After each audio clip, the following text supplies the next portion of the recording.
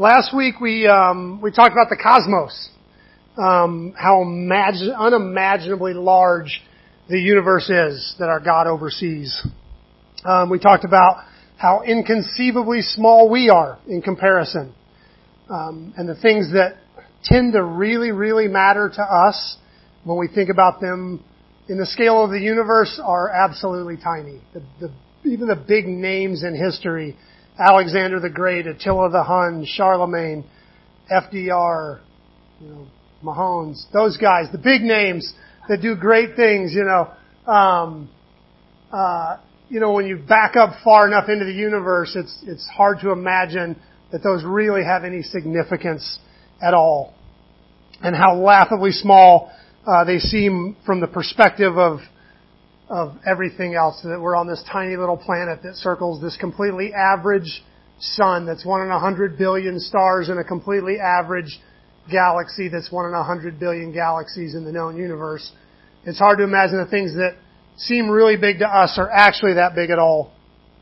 And we also talked about the fact that any value we do have in that size universe has to come from God.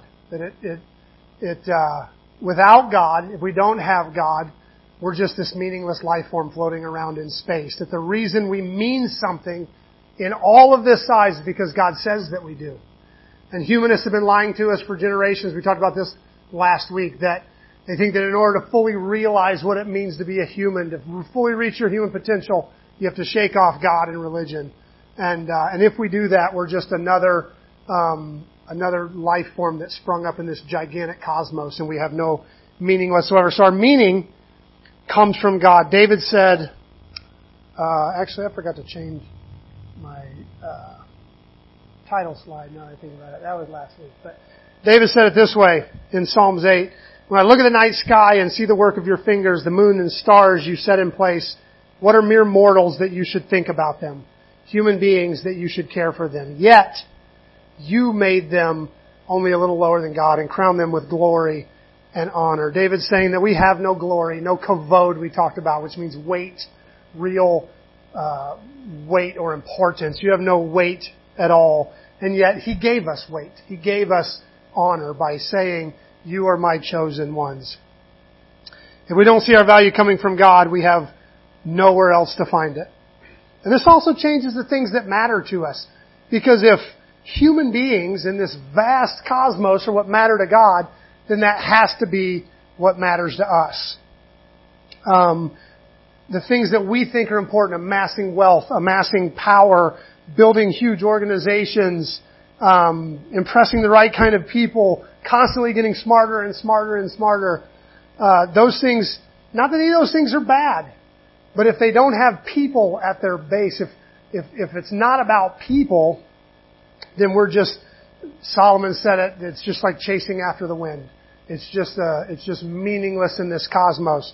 So none of those things are bad. We should amass great wealth and then use it to bless people. We should build huge organizations and then build them to bless people. We should get smarter and smarter and smarter and use it to teach and bless people. But people, God has for some reason chosen to put people at the center of His thoughts in this giant universe. And if they're not at the center of our thoughts as well, somehow we're missing God.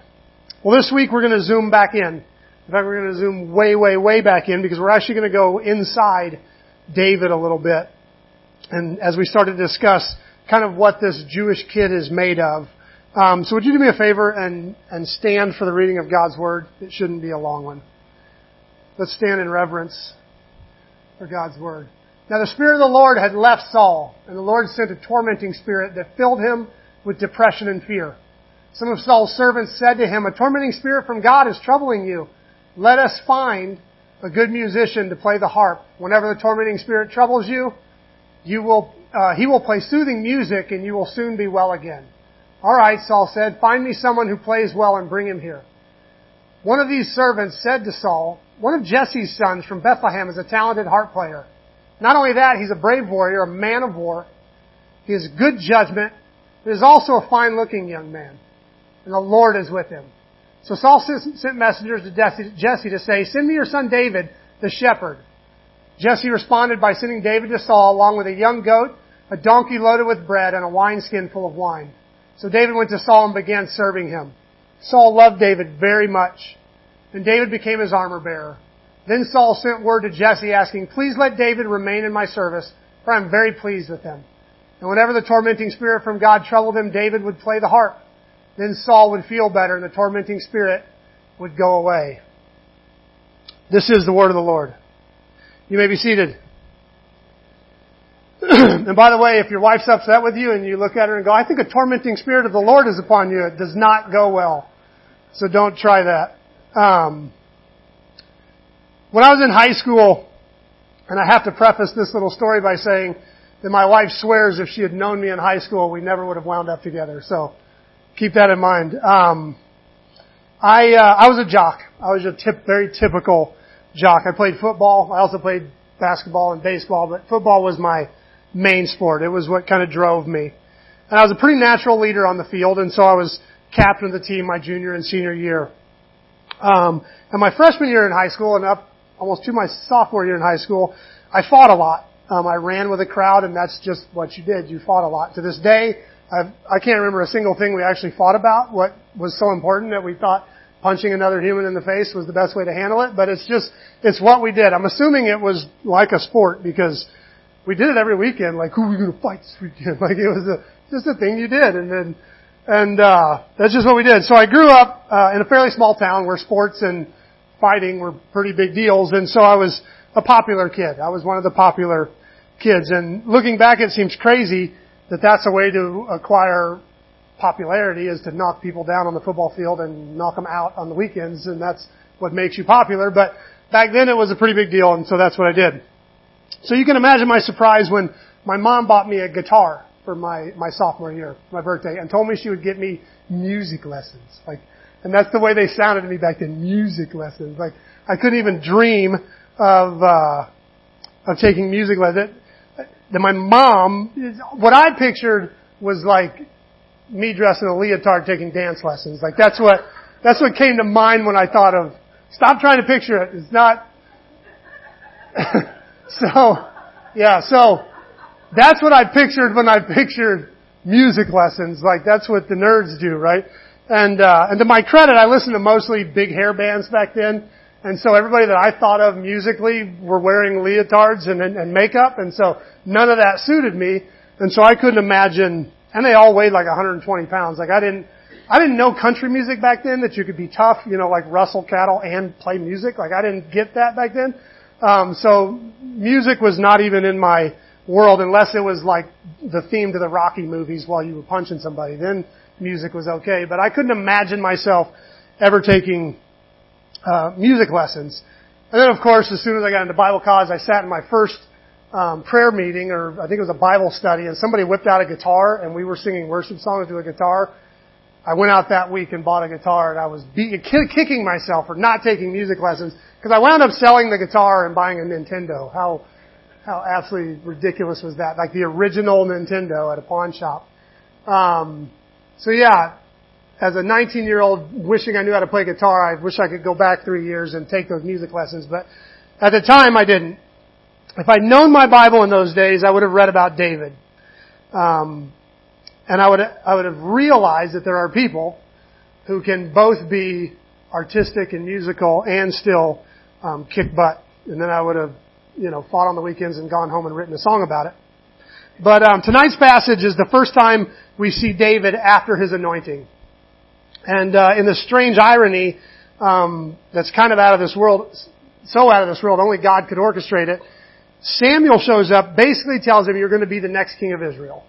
And in those days, royalty was handed down by bloodline. And so, or it was either handed down by bloodline or you had to be overthrown by another king. And so for Samuel to show up and say, you're going to be the next king, it's basically predicting you are going to overthrow the king. Like, you're going to be the one who breaks this dynasty and takes over in its place. That's scene one. Scene two is the king is hiring him to work, not just like in his government, but in his bedroom, playing music for him. So it's this weird twist of fate that only God would write. God or George R.R. Martin. No Game of Thrones fans. Really? Not one. Unbelievable. Next time Next time we see David, which is kind of funny, so this story, David gets hired to be a minstrel. He's hired to play guitar for the king.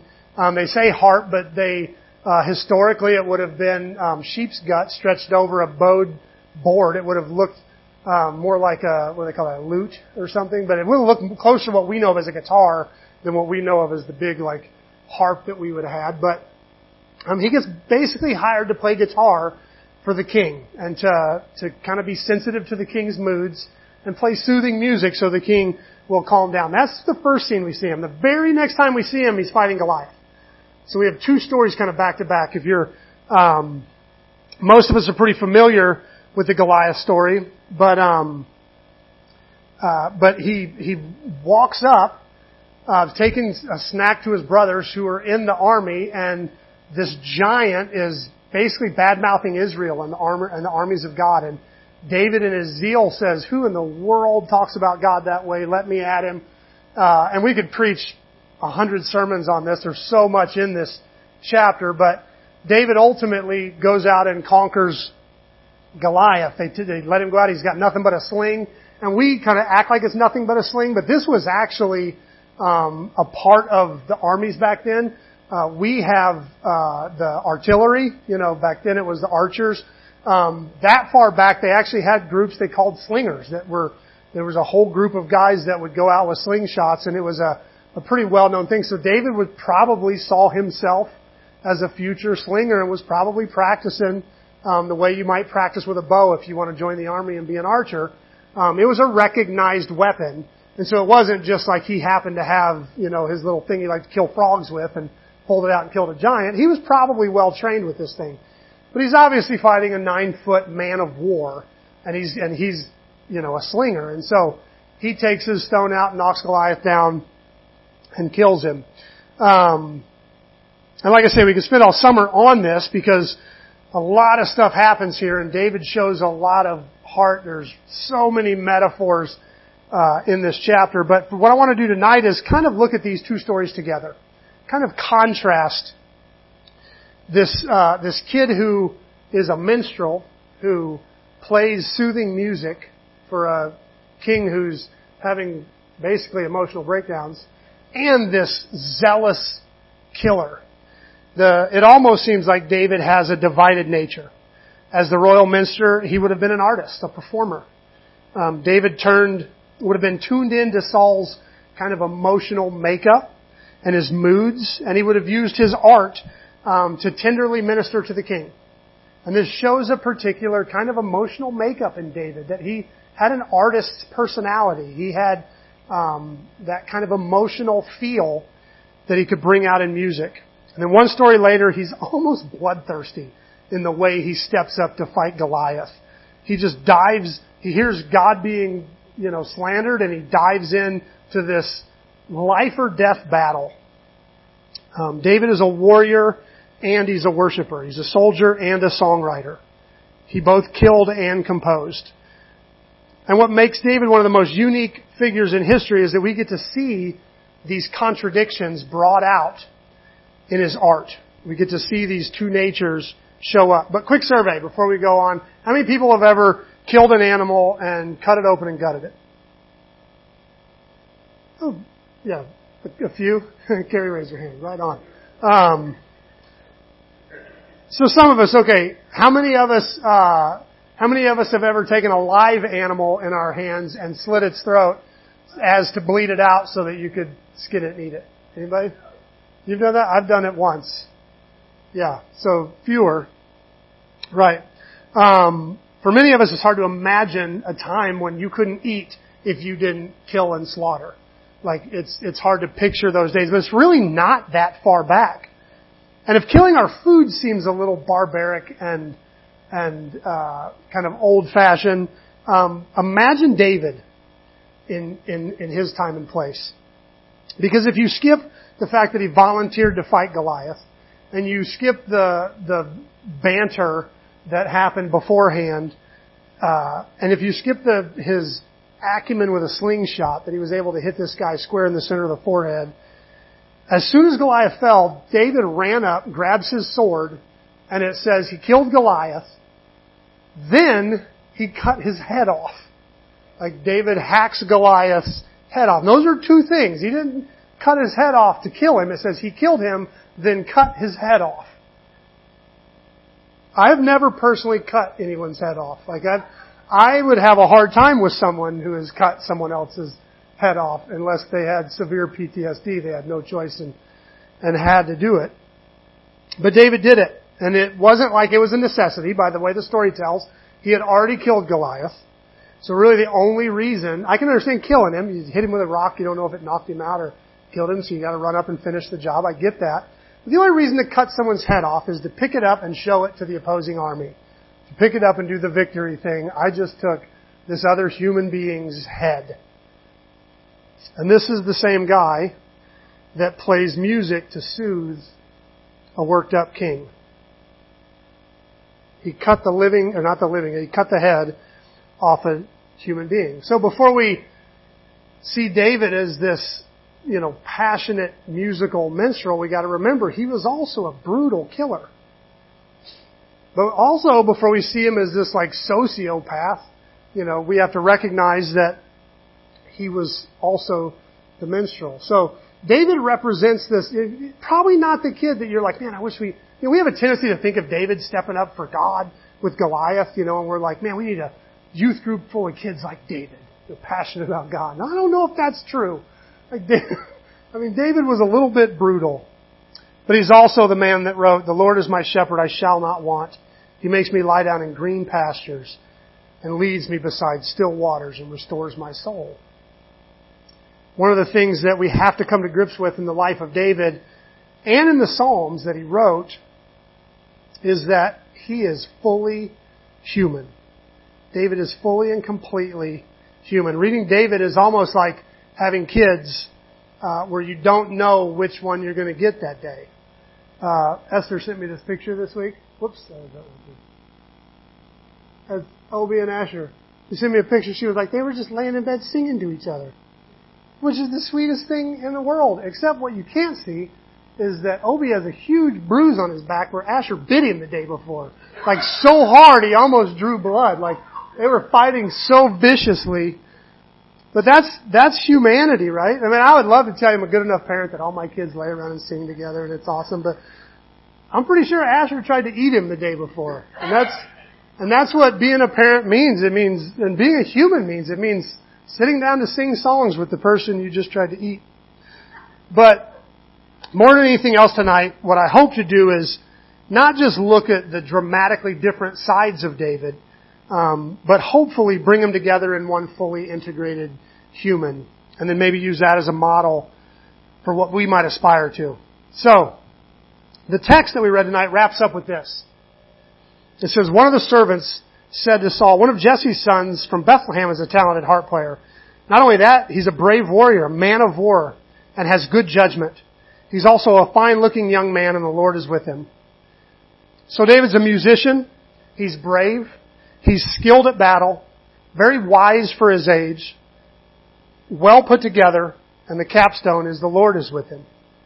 And what I love about this assessment is that it happens at the very beginning of David's story. Really before he's had much chance to prove himself. Most of the stories we consider to be David's couldn't have built into this reputation because he's got this reputation when he shows up in our Bible. So he's doing something to get that people know he's a pretty amazing person. And we're going to read probably through the summer, but if not, anytime you read David's stories, you're going to read all of these characteristics continue to show up. We're going to see his bravery. And we talked about a little bit tonight as he shows up and fights Goliath with nothing but a sling. We're going to talk about his skill in battle. There was a time when, you want to talk about gruesome, there was a time when to pay a bride price, he had to kill 1,000 Philistines. And it wasn't just that you had to kill 1,000 Philistines, you had to bring 1,000 Philistine foreskins back to the king so he could marry his daughter. So not only did he kill him, I guess he had a little impromptu surgery afterwards 1,000 times over, but obviously a skilled warrior, skilled at battle, if he managed to make it through 1,000 enemy soldiers. We see his unnatural sense of wisdom as he squats in a cave and he's running from Saul, who wants to kill him, and Saul comes in to use the restroom in that very cave. It's dark. Saul doesn't know he's in there. He's got the man who is trying to kill him in his grips. Everybody wanted David to do it. His own men were like, the Lord has delivered him into your hands. And David knows it, and he sneaks up to do the job, and he realizes, this is the guy God has chosen to be king. I can't kill him. God chose him for this position. So he cuts off the corner of his robe so that he could show Saul, hey, I could have killed you. Look what I did. I was this close to you. And what's amazing is I read commentaries from a couple of historians and kind of political tactician type guys, and they said that this was probably the wisest move, like political move, David makes in his entire career. Because whatever Saul's been trying to do to him, the nation knows Saul is the king. If David kills him in this moment, he has just split the nation. He's the guy who overthrew the king by killing him in cold blood in a cave. David is able to consolidate the kingdom when he becomes king in a way that was unheard of. And it was because Saul falls in battle to some Philistines. When Saul finally dies, it's actually kind of anticlimactic. It kind of comes out of nowhere. The Philistines attack here, the Israelites went in, and Saul was killed in battle. You have this huge drama where Saul and Saul's chasing him all over the countryside. David's barely getting away. They have all these conflicts. Saul's killing other people because they helped David, blah, blah, and then out of nowhere, Saul just dies. And it's not even part of the story. But because David was patient and waited, the whole nation just rallied to him. Like, now what are we going to do? The whole royal succession's gone. Well, David's been defending us all this time. They all just came to David. He was able to consolidate the kingdom. Crazy wise for a kid that age. We're also going to read about how David uses his attractiveness almost over and over and over again to get the people who God has called him to lead to like him. All of the traits that this guy points out, David uses throughout his entire thing. This assessment that Saul's officer gives of David represents a complex and multifaceted human. But it actually goes even deeper than that. Because these traits that he seems to have also kind of come and go. We see moments where these traits even fail him. He seems to be this brave warrior, but there's a time when Saul's chasing him. He actually escapes Saul, but he gets so afraid. He's like, one of these days he's going to catch me and kill me. And he gets so afraid he flees to the enemy's land. He lives with the Philistines for a few years. Just leaves his own people and leaves Israel and lives with the Philistines because he's so afraid, because it's basically this bravery that he has fails him. We're also going to read where his battlefield skills are used for the wrong thing. He makes a battle plan that gets Uriah killed because he wants to marry Uriah's wife. And so using his skill at battle, he sins greatly and murders somebody. He sends the men to just the right place to make sure Uriah is killed. We see his wisdom fail as he takes the census. He wants to brag about how many people he's king over. And so he takes the census. And Joab, who's kind of the buddy he gets in trouble with, whenever he wants to do something wrong, he calls Joab. When he wants to kill Uriah, he sends a letter to Joab, hey, hook me up here, man, I need some help. And he reaches out to Joab. And Joab goes, dude, you don't want to do this census. Like, I hope you're king over 10 times more people, but don't do this. When your bad friends are telling you not to do something, you should totally listen. Like, when your good friends tell you not to do something, pray about it. But when your bad friends tell you not to do something, definitely don't do it, because that's got to be bad. If Joab's even saying this is too bad, man. But Joab tells him not to do it, and his wisdom fails him, and he does it anyway, and the nation pays for it.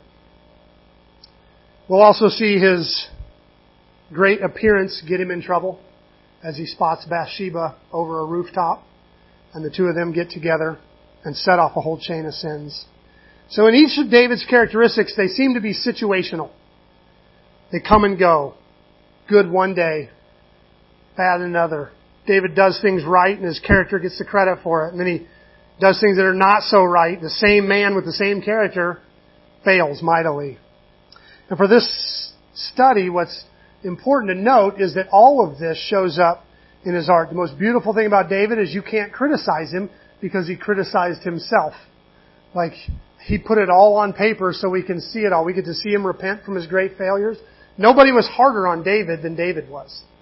So I feel okay sitting here criticizing David because I'm just following his lead.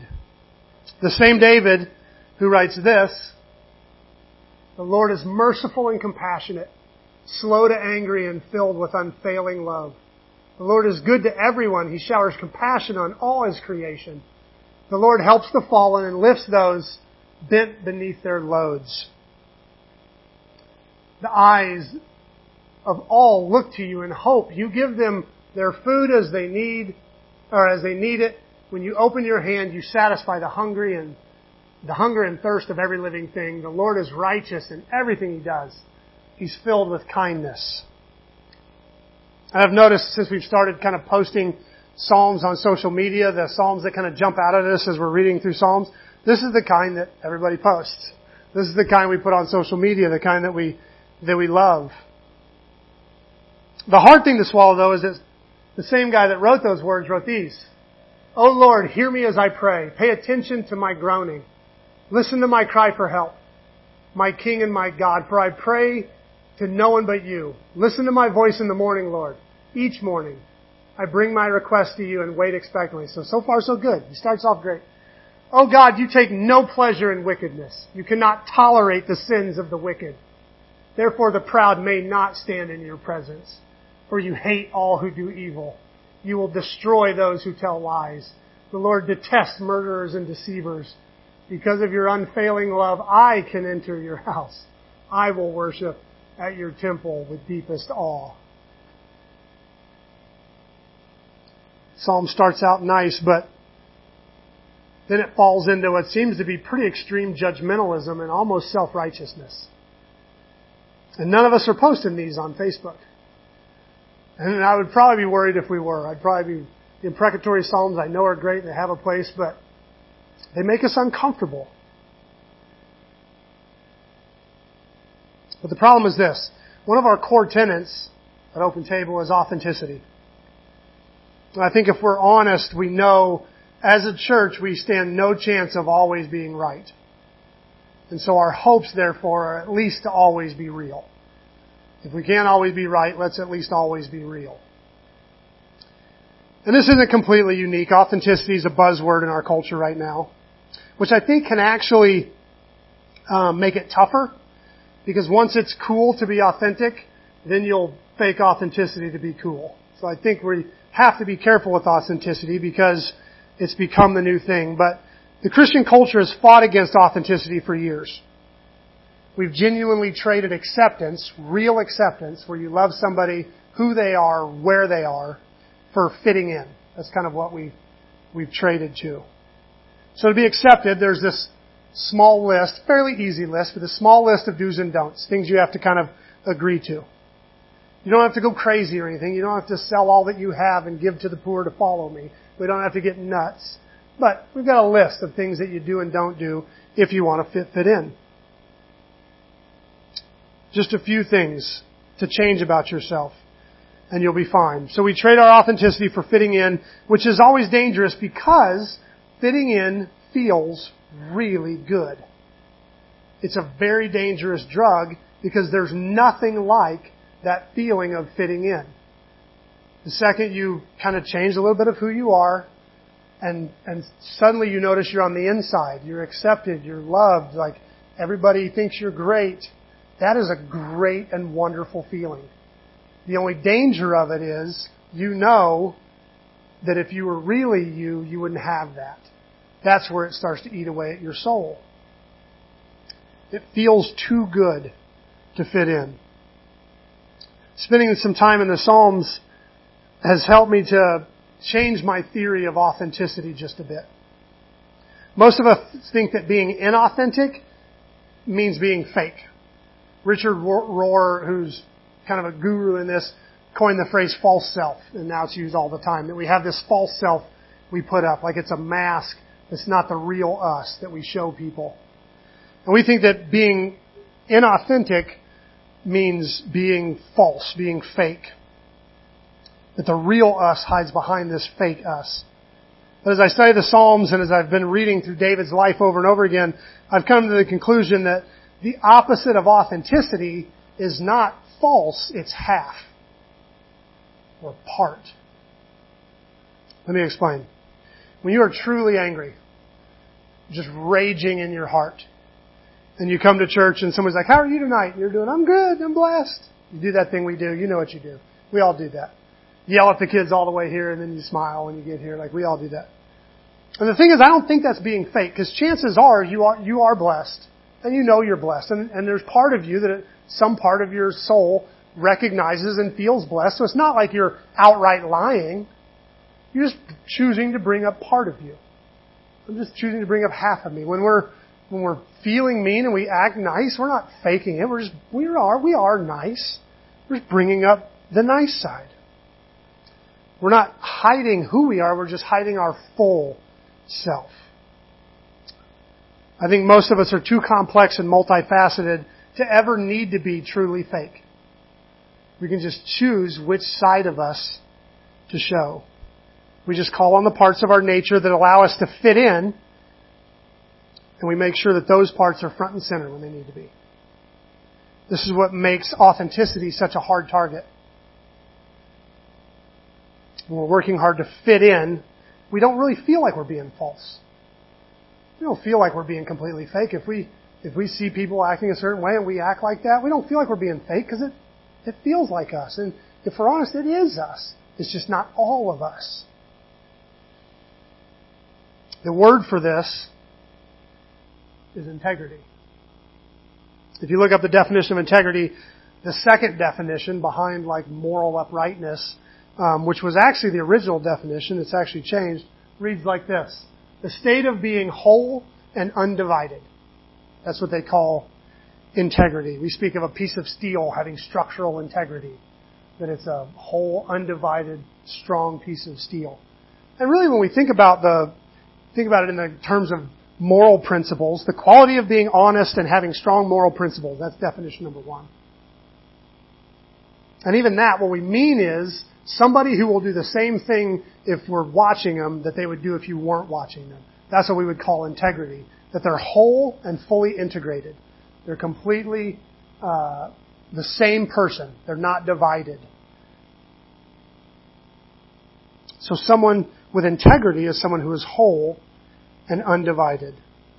And the thing I love about these two pictures of David that we see in the beginning, this harp-playing minstrel and this head-chopping warrior, isn't that they represent two Davids.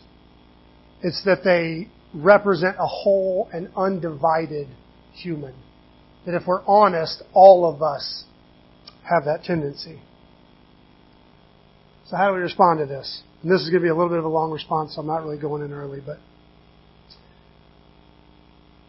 have you ever been in a fight with usually your spouse, somebody you're really close to, and you're going at it and they say one of those really hurtful things?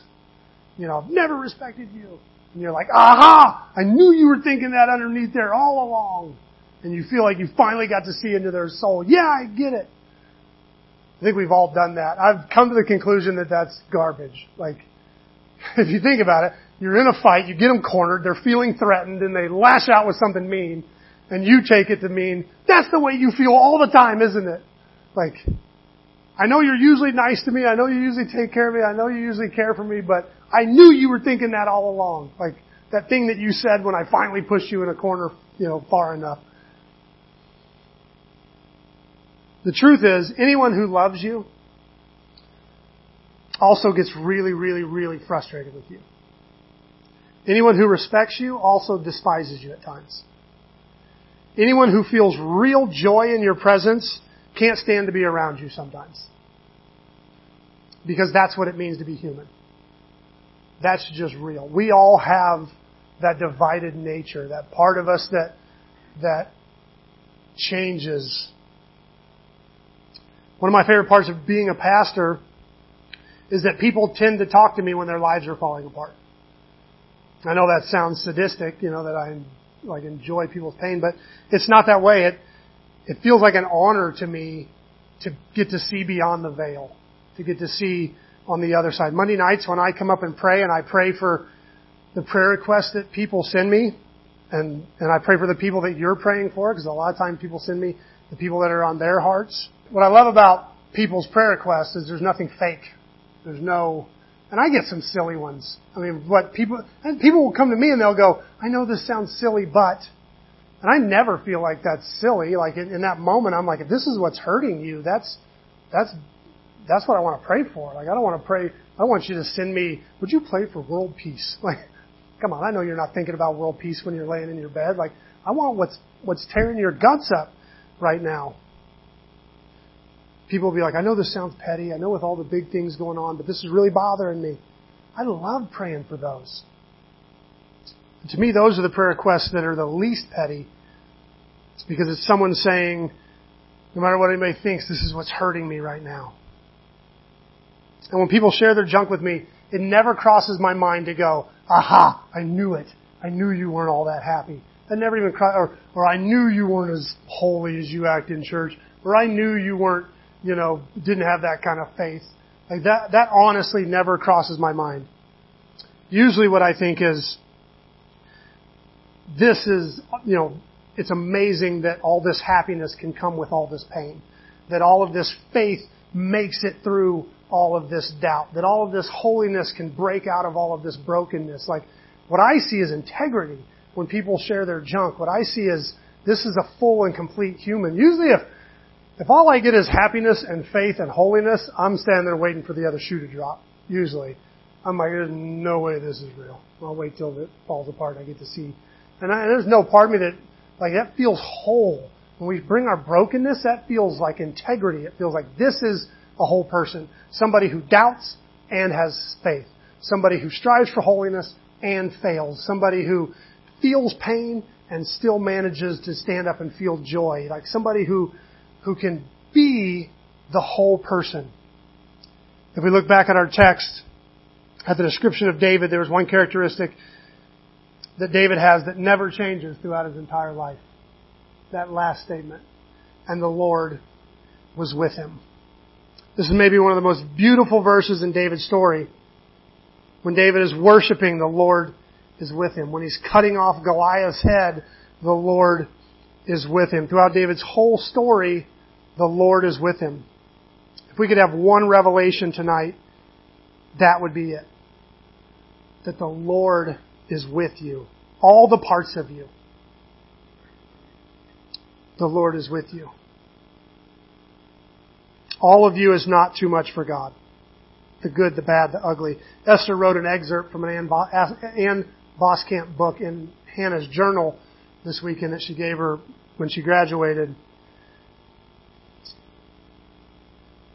And it says this. I think this kind of sums up. She belongs simply because, or simply by being, and that is enough. Her heart's large enough to make room for joy. Her smile's beautiful enough to light love. Her eyes sometimes glint with all of her too much. But they're like stars that are never, ever, ever too much. All the parts of us that feel too much for God are never too much. Even when they're ugly, even when they're painful, even when they're full of doubt and fear, they're never too much for God. God wants all of you. When you stand in this room and sing worship music, the Lord is with you. When you're shouting in frustration at somebody you love with all your heart, the Lord is with you. When you're depressed and you can't figure out how to keep going, the Lord is with you. When your eyes, those moments when they open and you recognize just how blessed you are, the Lord is with you. When you're overwhelmed with hate for somebody that's different than you, the Lord is still with you. When you're overwhelmed with love because you're allowed to see somebody else through the Lord's eyes, He is still with you. If you live tonight as if God is with you when things are good, and He's somehow absent when they're not, or if you feel like He loves part of you but not the other part of you, then you're just not living with integrity. You need to be whole. Last week we talked about the scope of the entire universe and how big that makes our God. Well, He's also very, very small. He's tiny enough to go inside of you and see all the parts of your complex makeup. Not just the parts we bring to church, but the parts we intentionally leave at home. David said this in Psalms 139. Thank you for making me so wonderfully complex. Your workmanship is marvelous. I think as we wrap up tonight, if we could have one response to this message, it would be to believe that statement. That you are wonderfully complex. I think sometimes our idea of what a Christian should be is too simple. God has made you wonderfully complex. And sometimes it looks a mess. Sometimes, like David, it almost looks like multiple people. But the same person who can stand in here and sing worship music and bless children and be gentle and loving to other people can go home and scream and rail and throw a fit and be depressed and be grumpy but to be whole, to have integrity, is to be all those things and to bring it all to God. Because that's what David did. He brought it all to God. We don't get David's cleaned up psalms. We don't get the pretty psalms. We get all the psalms. We get the good, the bad, the ugly, the praises and the battle cries.